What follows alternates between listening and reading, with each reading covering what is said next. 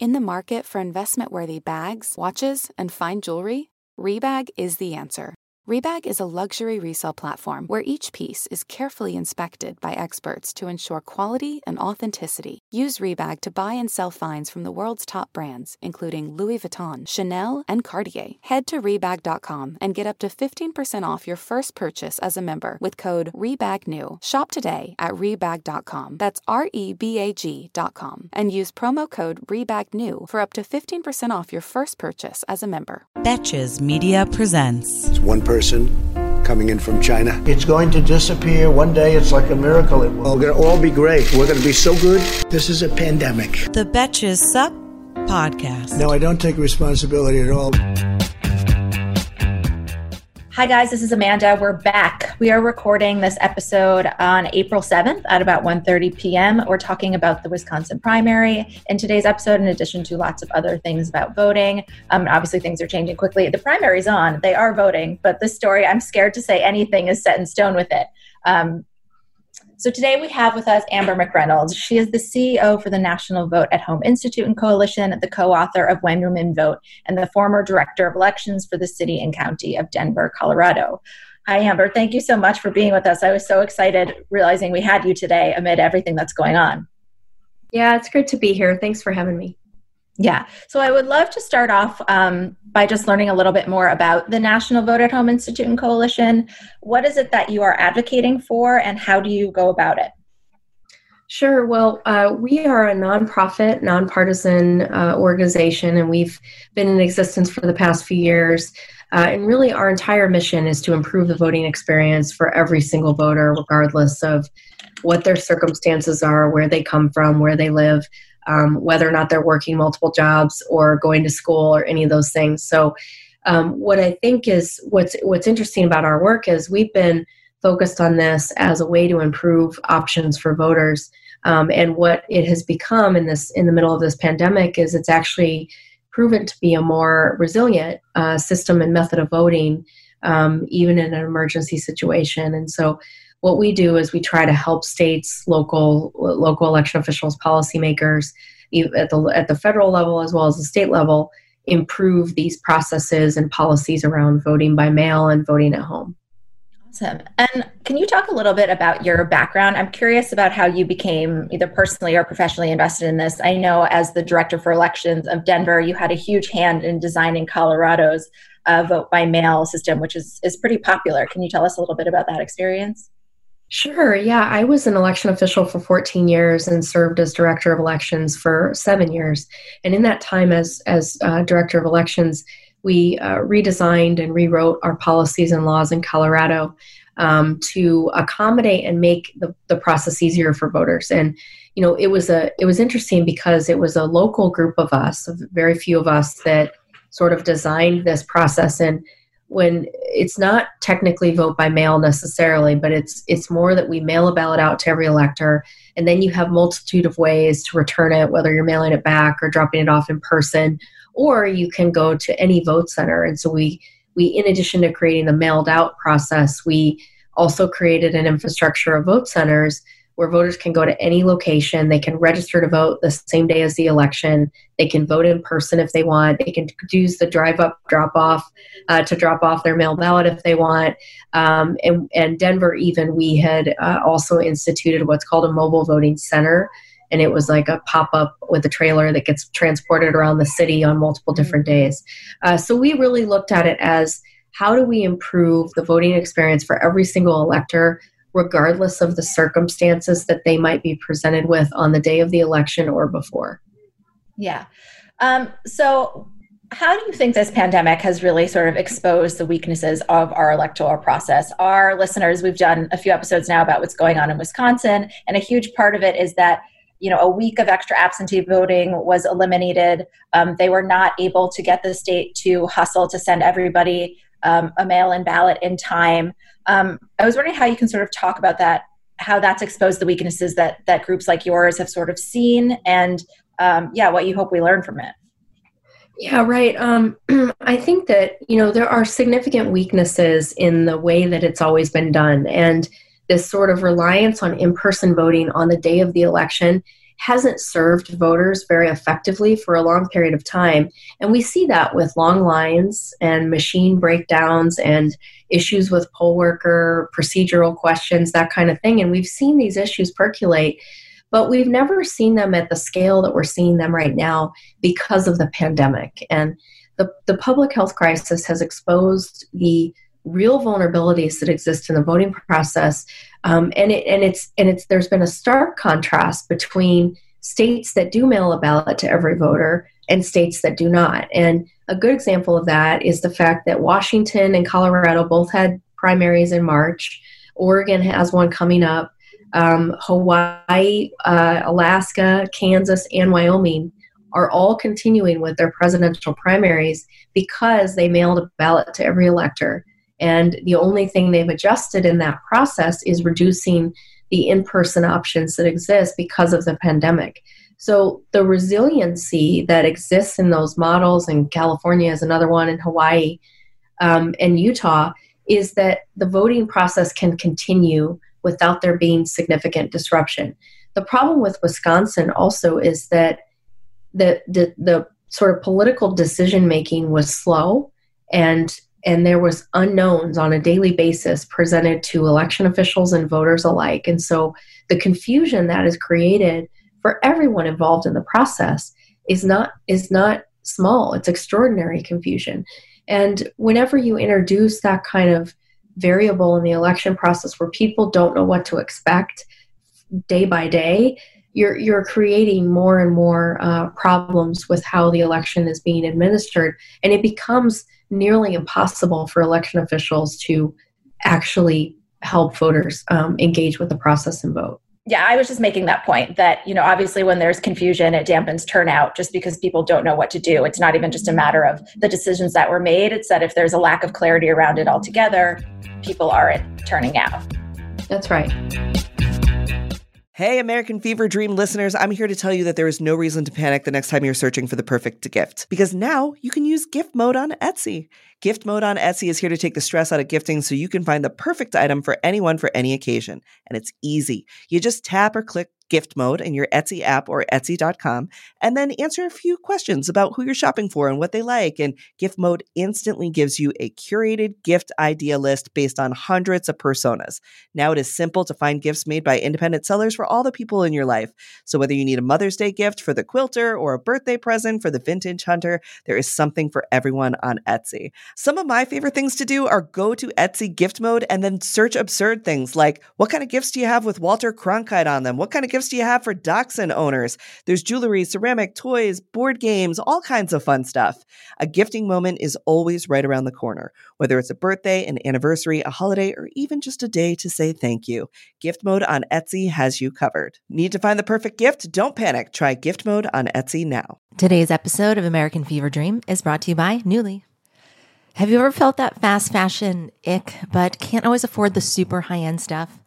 I have a solution for you. It's Nuuly. Nuuly has everything you need to bring your closet up to speed for the season without breaking the bank. Free your closet of impulse purchases and skip the buyer's remorse by renting instead. Nuuly is a subscription rental service, and for just $98 a month, you get your choice of any 6 styles. They also have inclusive sizing, up to 5X, as well as petite and maternity. You get fast, free shipping and returns, and professional cleaning and Nuuly's state-of-the-art laundering facility. No laundry for you to worry about. This is the best. You just put it back in your box, send it out, and before you know it, you've got your next one. And you always have the option to buy what you love for sometimes up to 75% off. I bought the Rachel Antonoff pasta puffer from them. I was obsessed with it, like everybody who tries it is, and it was completely sold out everywhere else. So I felt like I really, really had an in there. So thank you, Nuuly. Nuuly is an amazing value at $98 a month for any 6 styles. And right now you can get $20 off your first month of Nuuly when you sign up with the code FEVERDREAM20. Just go to NUULY.com. That's Nuuly with 2 U's, and enter the code FEVERDREAM20 and sign up to get $20 off your first month. That's NUULY.com, Nuuly with 2 U's with code FEVERDREAM20. Nuuly subscription clothing rental, change your clothes.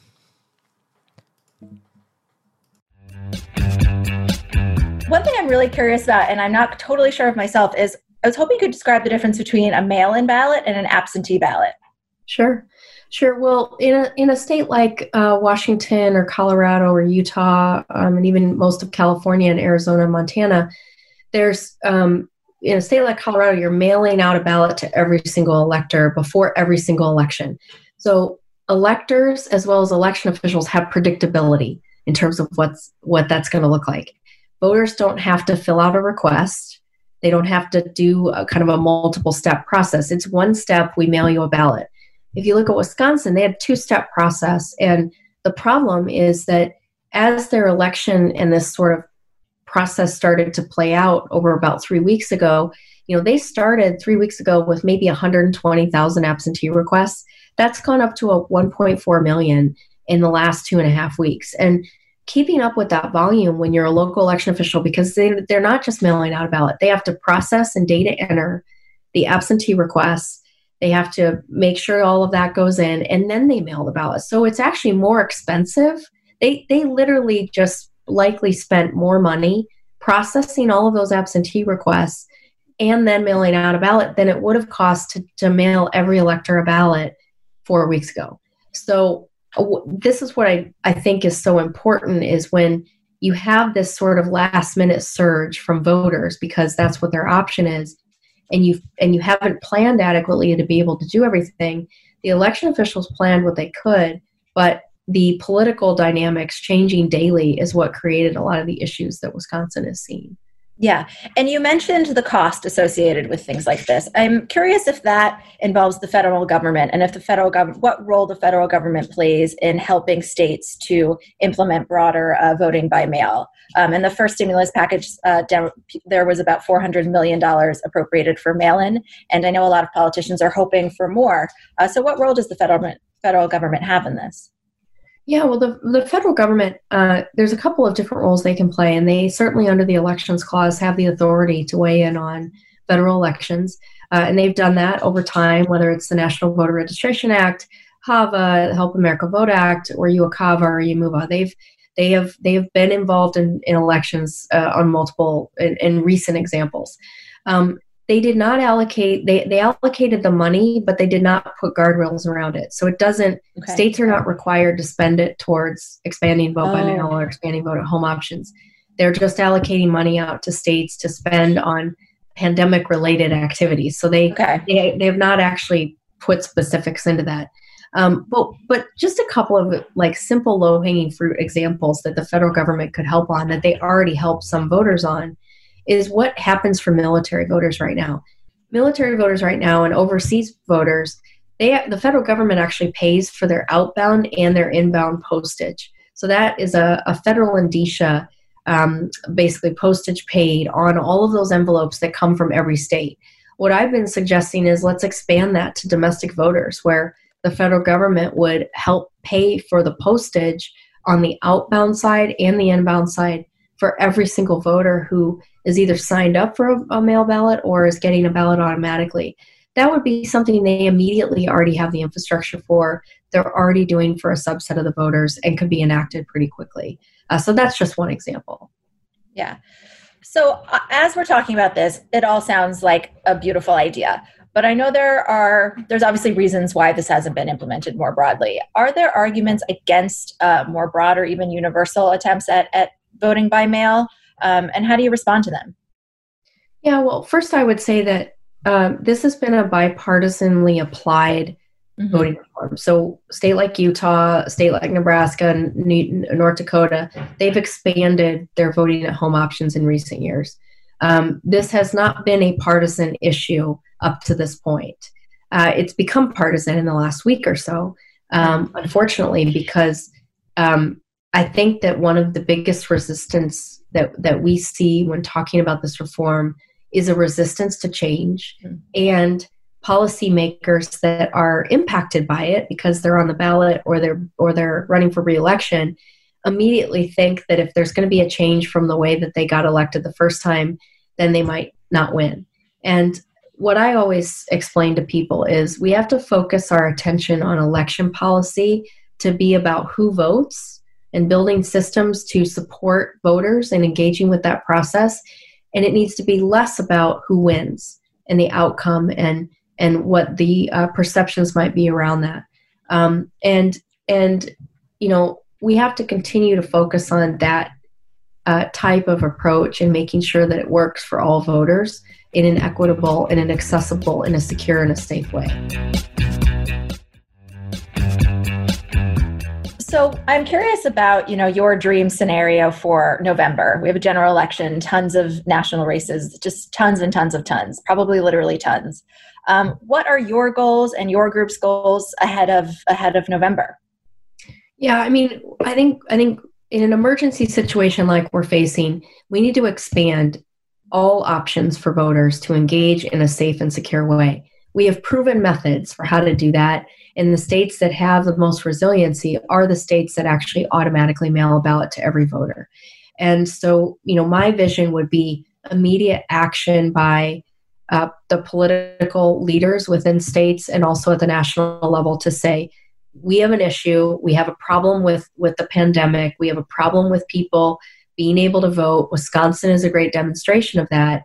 And we have to act now, and we have to get equipment ordered. We have to help states and local election officials scale up their operations so that they're ready.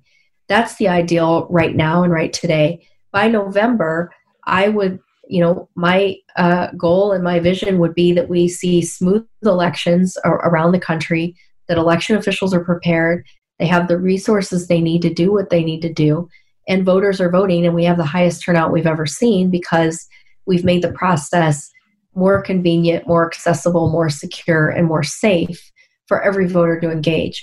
What I don't want to see is what we saw in 1918 with the Spanish flu and the lowest turnout in American history. Mm-hmm. And that isn't good for Republicans. That's not good for Democrats. That's not good for unaffiliated voters. And it's terrible for our democracy. So this reform that we're talking about and making these options available to voters is for all voters. It's an American solution. It's a solution for all people in this country to vote. And it doesn't have a partisan slant. It's simply about making sure voters can vote in a safe and secure way. Yeah, absolutely. And what can our listeners sort of do to move this along if they feel strongly about it? And how can they learn more about the work you're doing with the National Vote at Home Institute? Sure. Well, our website is voteathome.org. We put out regular communications, so I think people signing up to get those communications is really important. We also have social media channels, Facebook, Instagram, Twitter, following us at Vote at Home on Twitter and sharing the message. And frankly, if you already vote at home or you already vote by mail and you've had that experience, share your experience with your neighbors and your friends and your networks in terms of doing it. We also have a couple of partner organizations that are also listed on our website that are doing really good advocacy work across the country. And we even have some partners that are specific to states. So depending on where people are, we can definitely make those connections. And then encouraging lawmakers. So both sides of the aisle, encouraging from the Senate to Congress, all the way down to state legislative bodies and governors, encouraging them to make sure that every elector in their states have access to a safe and secure and accessible voting method come November. Great. That sounds great. Thank you so much for your time, Amber. I really appreciate it. Sure. Thank you. Until the End of Democracy, I'm Amanda Duberman, and this is the Betches Up Podcast. The Betches Up Podcast is produced by Amanda Duberman. Our podcast managers are Mike Coscarelli and Sean Kilby. Social media by Amanda Duberman. Artwork by Brittany Levine. The Sup is created by Sammy Fishbein. Be sure to follow us at Betches_Sup on Instagram, Twitter, and TikTok, and send your emails to sup@betches.com.